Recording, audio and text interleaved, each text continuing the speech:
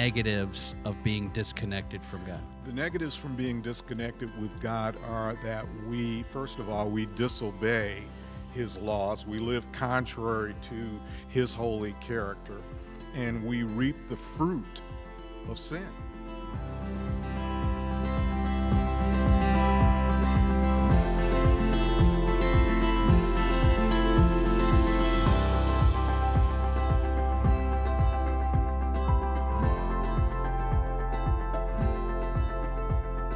Welcome to another episode of A Word of Grace. I'm Andy Burak. And I'm Derek Gillespie. Derek, what did you have for supper last night? I think it was pizza. Was it? Yeah. What, did you order in, or does Pam make pizza? No, we went out. Okay. Yeah. Okay.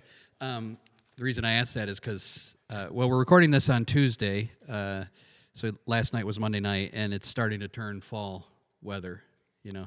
So Leah made a nice chicken soup, and it just felt like fall.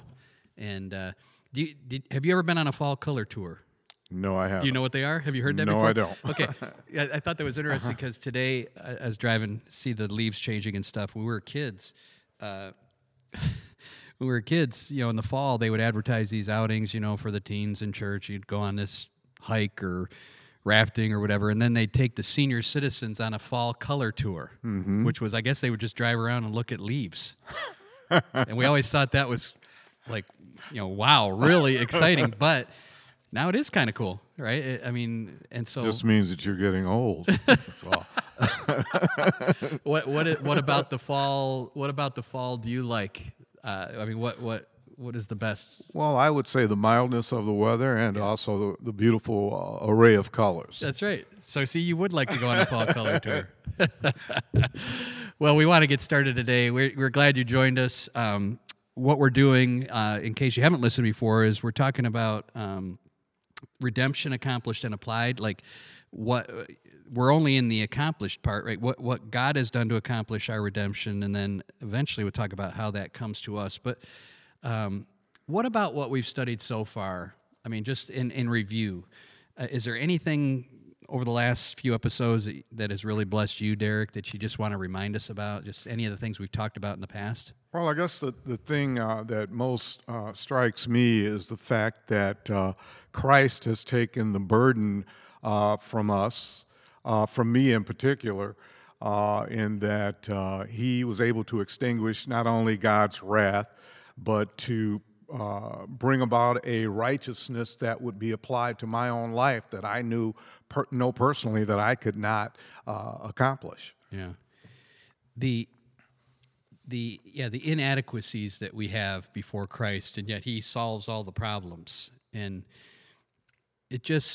we're living in a society now that these type of conversations and this type of subject used to be at least respected, even if not everybody received these truths. Mm-hmm. They would respect people who believed this way. Now, in a postmodern America, we're living in a day where this type of stuff is mocked, or you and I would be, you know, labeled as unintelligent or bigots, or, you know, inclusive. We're like exclusive. Everybody else is wrong type attitude, right? What's more unfortunate is the fact that in the church, many people would look at these subjects and say, "Oh, this is too stodgy. This is too. Why do we have to go so deep?" Mm-hmm. When in reality, we have to look at the Word of God as being infinite, and God is deep. Mm. And sometimes we have to go there. We've talked about this, I think, before, maybe not on our podcast, but how the gospel is simple enough for children to understand, but deep enough that, I mean, people, wise men and women can delve into it very deeply and never reach the depths. Like, you ever go into a bookstore? You can go into a bookstore and find a little kid's Bible, right, yes, with Bible truths, and then you can find all the way on the other end of the spectrum these deep theological books. You know, you might have to order them on Amazon or whatever. They're not going to be in Barnes & Noble. But you don't go to the kids section of the bookstore and find something on nuclear, you know, fission or something.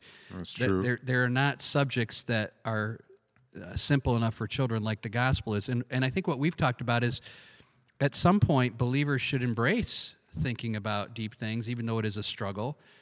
to understand, to go deeper than just, I ask Jesus in my heart, Jesus loves me, this I know, to plunge into those deeper depths, even though sometimes we do feel like we're underwater, right? And I think sometimes because things of Christ become so trite within the Christian community that unsaved people latch on to those statements. I know back in the 70s and early 80s, it was vogue to say, I'm a born-again Christian. That's not true today. The reality is, I think you've even said that it would be better for us to say that we're Christ's followers, because being born again has come to mean absolutely nothing. Yeah. The word Christ follower is such a specific thing that it really leaves no ambiguity as to what we are. Right. Thanks for indulging us in our conversation. We're blessed each Tuesday when we come and record a couple episodes. We hope you are. Where we've been so far is talking about what God has accomplished through Christ. Last week on Wednesday, I think it was, we talked about the sacrifice of Christ, and then on Friday, it was his propitiation, or how God's wrath was extinguished because of his death. So we have two more topics this week. And then we're going to move on. But all of these relate to why the atonement is necessary. And I'll make a summary statement in the next episode about it. But it's necessary because we're guilty, etc. We're separated from God. And that's today's thought is on how the atonement reconciles us. You got an opening thought there? Yeah. Before you go any further, just as a reminder to our listeners, when we use a lot of these words, these are not dime store words or words that we have just come up with to impress people with how smart we are. These are actual words that are in the Bible, and as a result of that, they are inspired by God, and believers should know what these words mean. Yeah, they're just scriptural terms. So today's is reconciliation. Why don't you give us just a 10, 20-second definition? What are we talking about here when we talk about reconciliation? Okay, when we talk about reconciliation, we're talking about the focus being on restoration to favor. It is the reinstatement of favor to God. Okay, which presupposes something.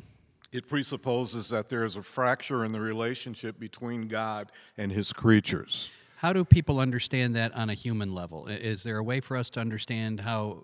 I think this is easy for us to consider when we think about, for instance, has there ever been a need in your life to be reconciled to another human being?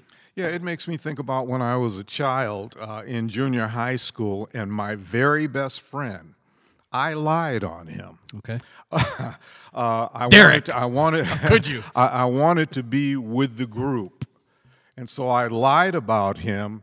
And as a result of that, our relationship in school was never the same again. Even though I sought to make reparation, it never seemed to happen. I think we could liken that in a way, and I want to be careful, but in a way to our fractured relationship with the Lord. Of course, ours was inherited through the falling of Adam and Eve, but we fell nonetheless. And we were born alienated from God. Okay. And let's talk about that word for a minute, too, alienated. What do you mean by that? We were born alienated from God. Give us the word alienation simply means estrangement or separation. Mm-hmm. There was once a cohesive relationship, but something occurred that caused a fracture. And if we notice, a fracture it never breaks evenly. They're jagged edges. Would it be fair to say when we come into the world, we are disconnected with God? Is that I would say absolutely we're disconnected. So what does that disconnection then result in our relationship with God? What are the negatives of being disconnected from God? The negatives from being disconnected with God are that first of all, we disobey his laws. We live contrary to his holy character, and we reap the fruit of sin. For the wages of sin is death. Of course, Adam and Eve didn't die immediately. Ultimately, they did, but they died spiritually and we're separated from God in the process. So when we're separated from God, we're separated from all that is good. We're separated from the blessings that God has for us and his protection. Most people believe they come into the world, or they would probably presuppose or think that they're on good terms with God unless they, commit some really terrible crime.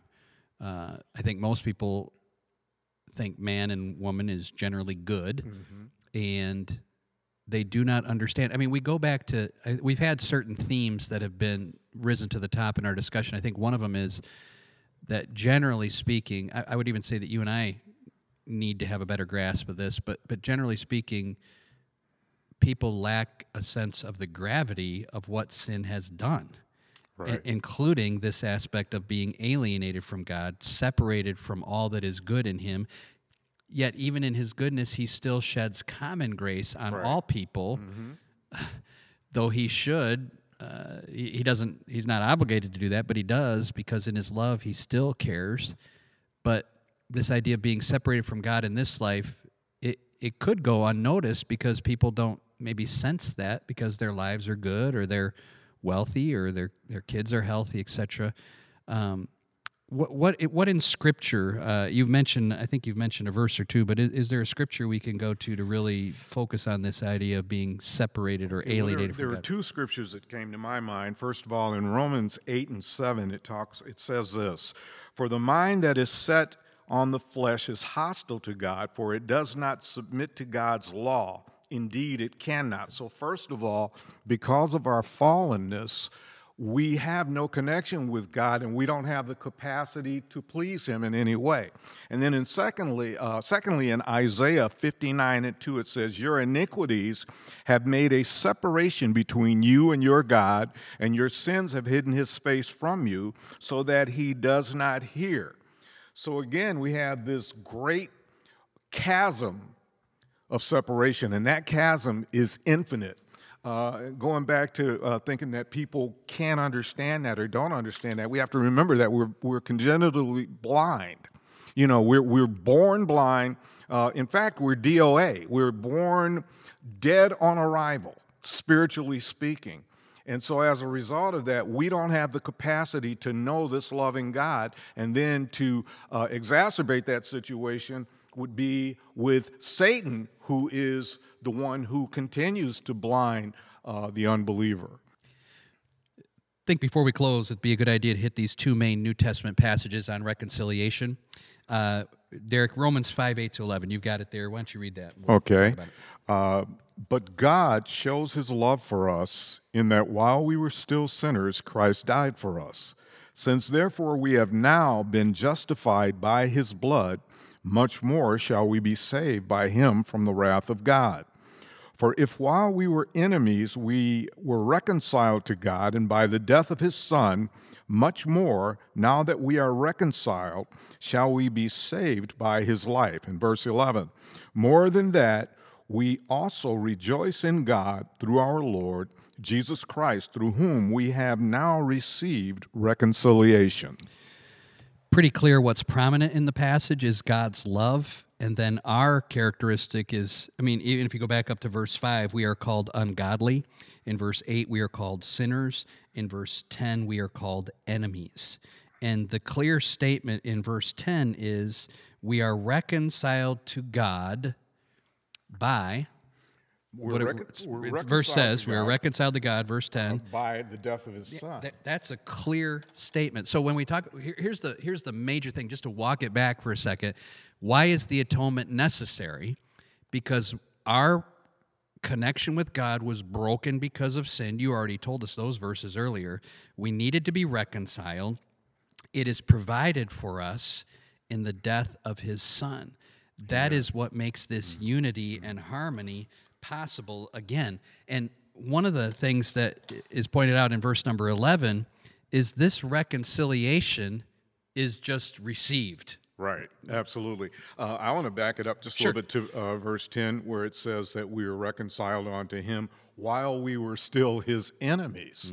It wasn't anything that we had to do, anything that we had to accomplish, which goes right into what you're saying about verse 11, because the statement, be ye reconciled to God, can be somewhat deceptive because it makes the individual think, well, I have to do something to reconcile myself to God, when in reality, God is simply saying, receive reconciliation. Yeah, you just quoted from the 2 Corinthians 5 passage, which we're going to look at in a minute. Yeah, this is the to the glory of God that we say this, is that none of us were looking for a solution to our sins. Amen. You know, God initiated every part. Amen. God reached out while we were, the three terms: ungodly, sinners, enemies. I think you mentioned it in a previous episode, God didn't look at us and say, oh man, I just got to have that Right. person. Exactly. That person is so great. And the Lord saved us in spite of us. Yeah. And the beauty of just receiving reconciliation is, and we're going to talk about this more in the how do I do that? Well, it's simply through faith and repentance. It's believing all these truths that we're talking about, that we are not good people, that Christ died for our sins. And that's what makes it so simple and shoots holes through this works-based salvation model, because you just receive reconciliation.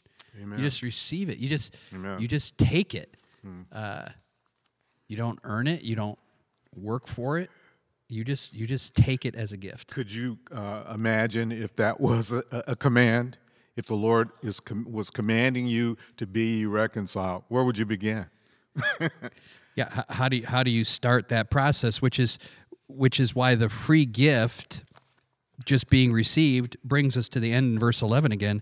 The King James says, we joy in God. We rejoice in God. This brings great joy to know that while we're hostile, while we're enemies, while we were actively hating God, we have had that solution because of the death of his Son, simply presented as a free gift. It is a work of God through and through. Another word, again, we're not trying to use words just to use words, but we think, I remember a preacher saying, put the stuff on the top shelf for people. Amen. Because if you constantly preach very simply, you don't call people to a greater understanding of truth. And I don't know, I think we talked about this, we talked about being able to take kind of mental breaks in the course of the podcast. I've been working with Judah on his homework, and he's got to know all the explorers and who sent them, and he's got to know the colonies and who settled it and the capitals. But yet, for somehow, we don't expect Christians to be able to wrestle and tackle these bigger subjects. And it's a joy to do that. It's a joy to realize, man, there are some subjects. What do you think we're going to do in heaven? We're going to be constantly learning and growing about this. We're not going to come to a complete understanding. I love, those hymns, which are in the past, which say, well, when we get to heaven, we'll understand it all. No, we won't. We'll be constantly learning because God is infinite. Brings me back to this one word, the idea of monergism. People know the word synergy today because offices use that, businesses use that. The idea of working together. Right. Monergism, how would you define that for people? Monergism, mono, basically, and ergism is referring to work. So it's one man's work, basically. It's God who does the work.